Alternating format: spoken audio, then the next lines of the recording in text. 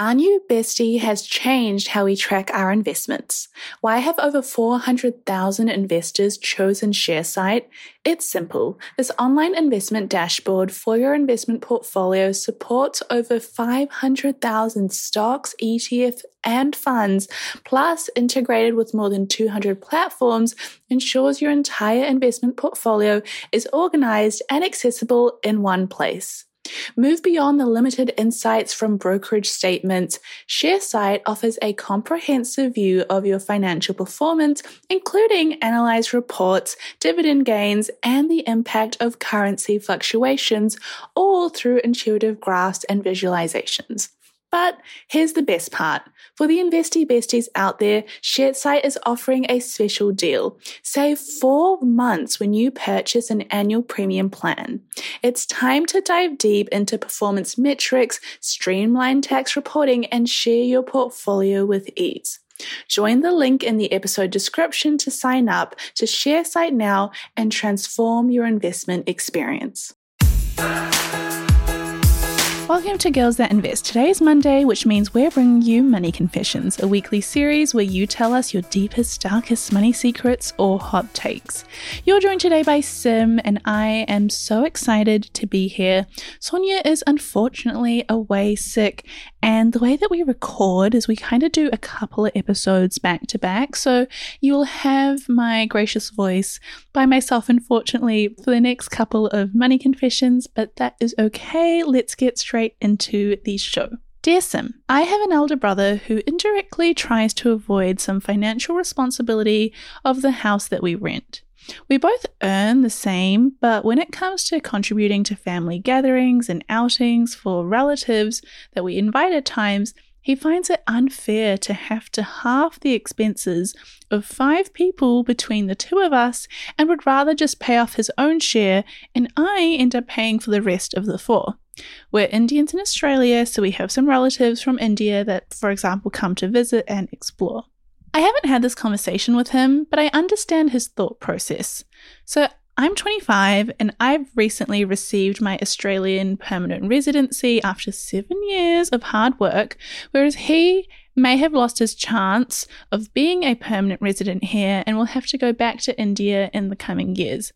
For background, he is not well educated and he was pulled out of school by my narcissistic father when he was in his 8th grade, and I'll always feel bad for the opportunities that he missed out on. But as an adult, he never tried to raise himself up. I've had to put big efforts into bringing him to Australia in 2019. And even since he's been here, he's barely saved up anything and mostly spends whatever he earns on his vices like alcohol and other things.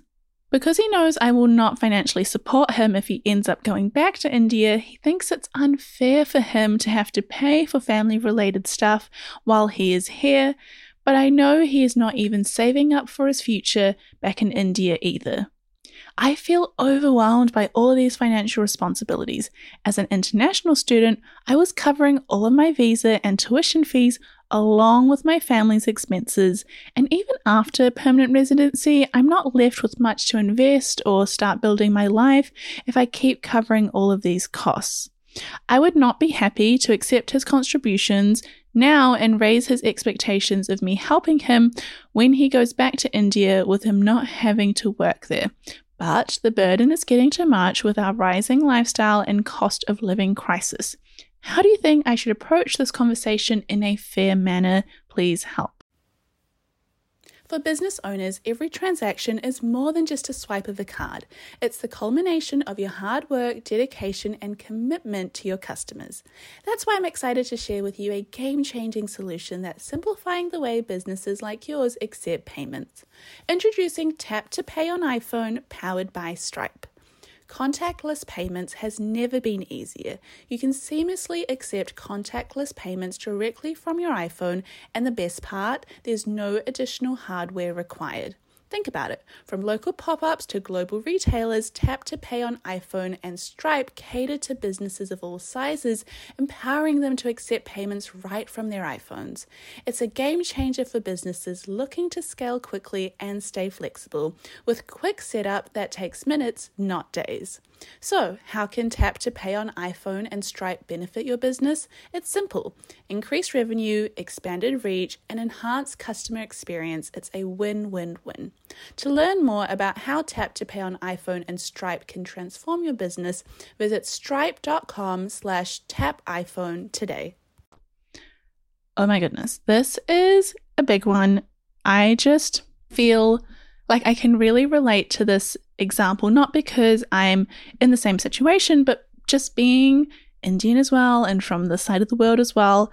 I know exactly what you're referring to. There's this custom where if you have, and I don't think this is just Indian people, but if you have family that come over and visit you, they will come and stay at your house. And if you take them out for lunch or for dinner, they will pay nothing and you cover dinner. Or if you take them out to, I don't know, see the attractions in your area, you'll pay for the attraction tickets. If you have like nieces and nephews that visiting and they want a toy, like you will pay for that toy. And the thought is that when you go back to India or you go visit them, then they do the same for you. And it's just this like very nice, we take care of you when you're our guests, because in our culture, we view our guests as gods, and the same happens when you go back. So I can understand the concern that you are facing around, well, like no part of you, which I think is quite interesting, no part of you thought, well, I'm just going to stop taking care of my family.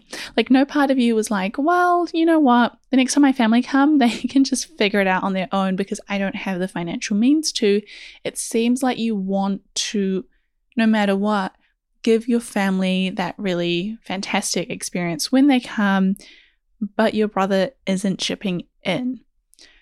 If you want to have a conversation with him, I think there's a few things that you need to take into account before you even consider starting it. And I would really recommend preparing your thoughts and outlining your concerns and understanding what financial boundaries you want to put in place and also what you're willing to maybe compromise on. It's really difficult because the way you've set it out is you're quite aware of your privilege and you're saying, well, look, I am 25 and I've gotten a permanent residency, which means I'm a little bit more settled. I was able to stay in school. I wasn't pulled out because of my parents. He was pulled out in 8th grade. He has all these other things that he's dealing with. And you haven't stated how old your brother is, but it is a lot more tricky when you are the kind of family member who wants to take people under their wing. And sometimes that means financially. And sometimes that means you're going to say, well, you know, I want my brother to have a good life too. What's the point of me having a good life? Like, I have a sibling. He's a lot younger, so he doesn't necessarily make his own money yet. He's still at school. But I imagine that if he got to a stage where he wasn't looking after himself, or he wasn't saving and investing, and he was spending his money more frivolously, and like you said, he wasn't really raising himself up, I would still feel really guilty, even though that's their choice and that's their fault. And I guess we often come across a more Western approach, which is every man for himself, or like, if your sibling is not good with money, let them figure it out on their own. Let them, I don't know, perish by themselves. Like, they should be able to be adults and sort themselves out. And I think there's something to be said about that. I'm not really of the belief that you do that completely and you just cut them off. I'm also not of the belief that you go completely towards the more traditional Indian way of dealing with this and just, you know, head down, keep paying for things and just kind of keep quiet about it. I think there's a space in the middle. And I believe you're asking me this question because not a lot of us have grown in this middle ground where you've got your Western traditions and you've got your, I guess, Eastern traditions, and you're trying to find the right way of dealing with this. Because if you spoke to someone back home and you were like, my sibling is not pulling his weight, I'm going to cut him off financially, they would be like, wow, Simran is the most craziest woman to have ever existed. She won't help her sibling. And if you brought this up to maybe someone at work in Australia and you're like, my brother is leeching off me and I am going to continue paying for him because I'm his sister and I kind of feel bad, they're going to be like, wow, Simran's lost the plot. Why is the Bank of Simran open? The Bank of Simran needs to close. He should be paying his fair share. Like, you roughly earn the same amount and yet the contributions are very different, that's not fair. Now, I want to give your brother the benefit of the doubt because while you feel overwhelmed by these financial responsibilities, obviously as an international student, you have said that you haven't felt so comfortable bringing it up with him. And I want you to write down before you even have a conversation with him or before anyone has a conversation with someone else about, hey, I don't feel like the money that we're spending is equal or fair. Write down what you are happy to keep spending money on. So for example, that might be, hey, I'm happy to cover a little bit more in rent. Or I'm happy to cover, if we go out, I'm happy to give you a certain amount of money in your bank account that you spend, or I'm happy to cover the bills for this and this and this. What I won't want to cover is the entire bill when our relatives come over. What I don't want to cover is your ticket back to India if you want to go travel and see friends and family. What I won't cover is the entire rent and that you live at home, and I won't be covering, the money that you spend towards alcohol. And also I notice that you're not saving. Those things are good to set boundaries before you go and sit down and have a conversation with him, because you're absolutely right. It should not be your burden to be taking care of everyone when they come over financially. Like you said, you earn the same amount. It's not a case of I'm bringing in $100,000 and he's bringing in $30,000 and I'm mad that he's not contributing when people come over. I think you've made it clear that you want to keep these traditions where you take care of people that come and visit. I'd word it in a way where he was really aware that there's a few options available. You can say to him, hey, when we have people coming over and, we've got 5 people staying between the 2 of us, and I end up paying for everyone and you're just paying for your own ticket or you're just paying for your own lunch, you can say to him, if going forward that's what you want to do, then you can just tell the family, or we can tell the family, hey, by the way, we're not covering lunch, or we're not covering this ticket, or we're not covering your accommodation. And then you say to him, but I really want to, because that is a value of mine, and I would love for you to contribute to this because this is our culture and this is what I believe in. If he doesn't believe in it, then that's okay. It's just a matter of you both having to be okay and being comfortable with saying, okay, well, I guess we won't pay for everything and we'll let them know that, but let's at least, cover their dinners while they're here and they can get their own lunches, and you're finding a compromise. In terms of sitting down and having that conversation though, I think choosing the right time and setting is very important. Definitely don't want to be having money conversations when you're stressed or in a hurry. I think it's really important to share your feelings without blaming him, even though you deep down, I feel it for you, that you deep down kind of think, well, it is his fault. Like, he should just get over it. Like, look at me. I've done well. I've figured it out on my own. Why can't he?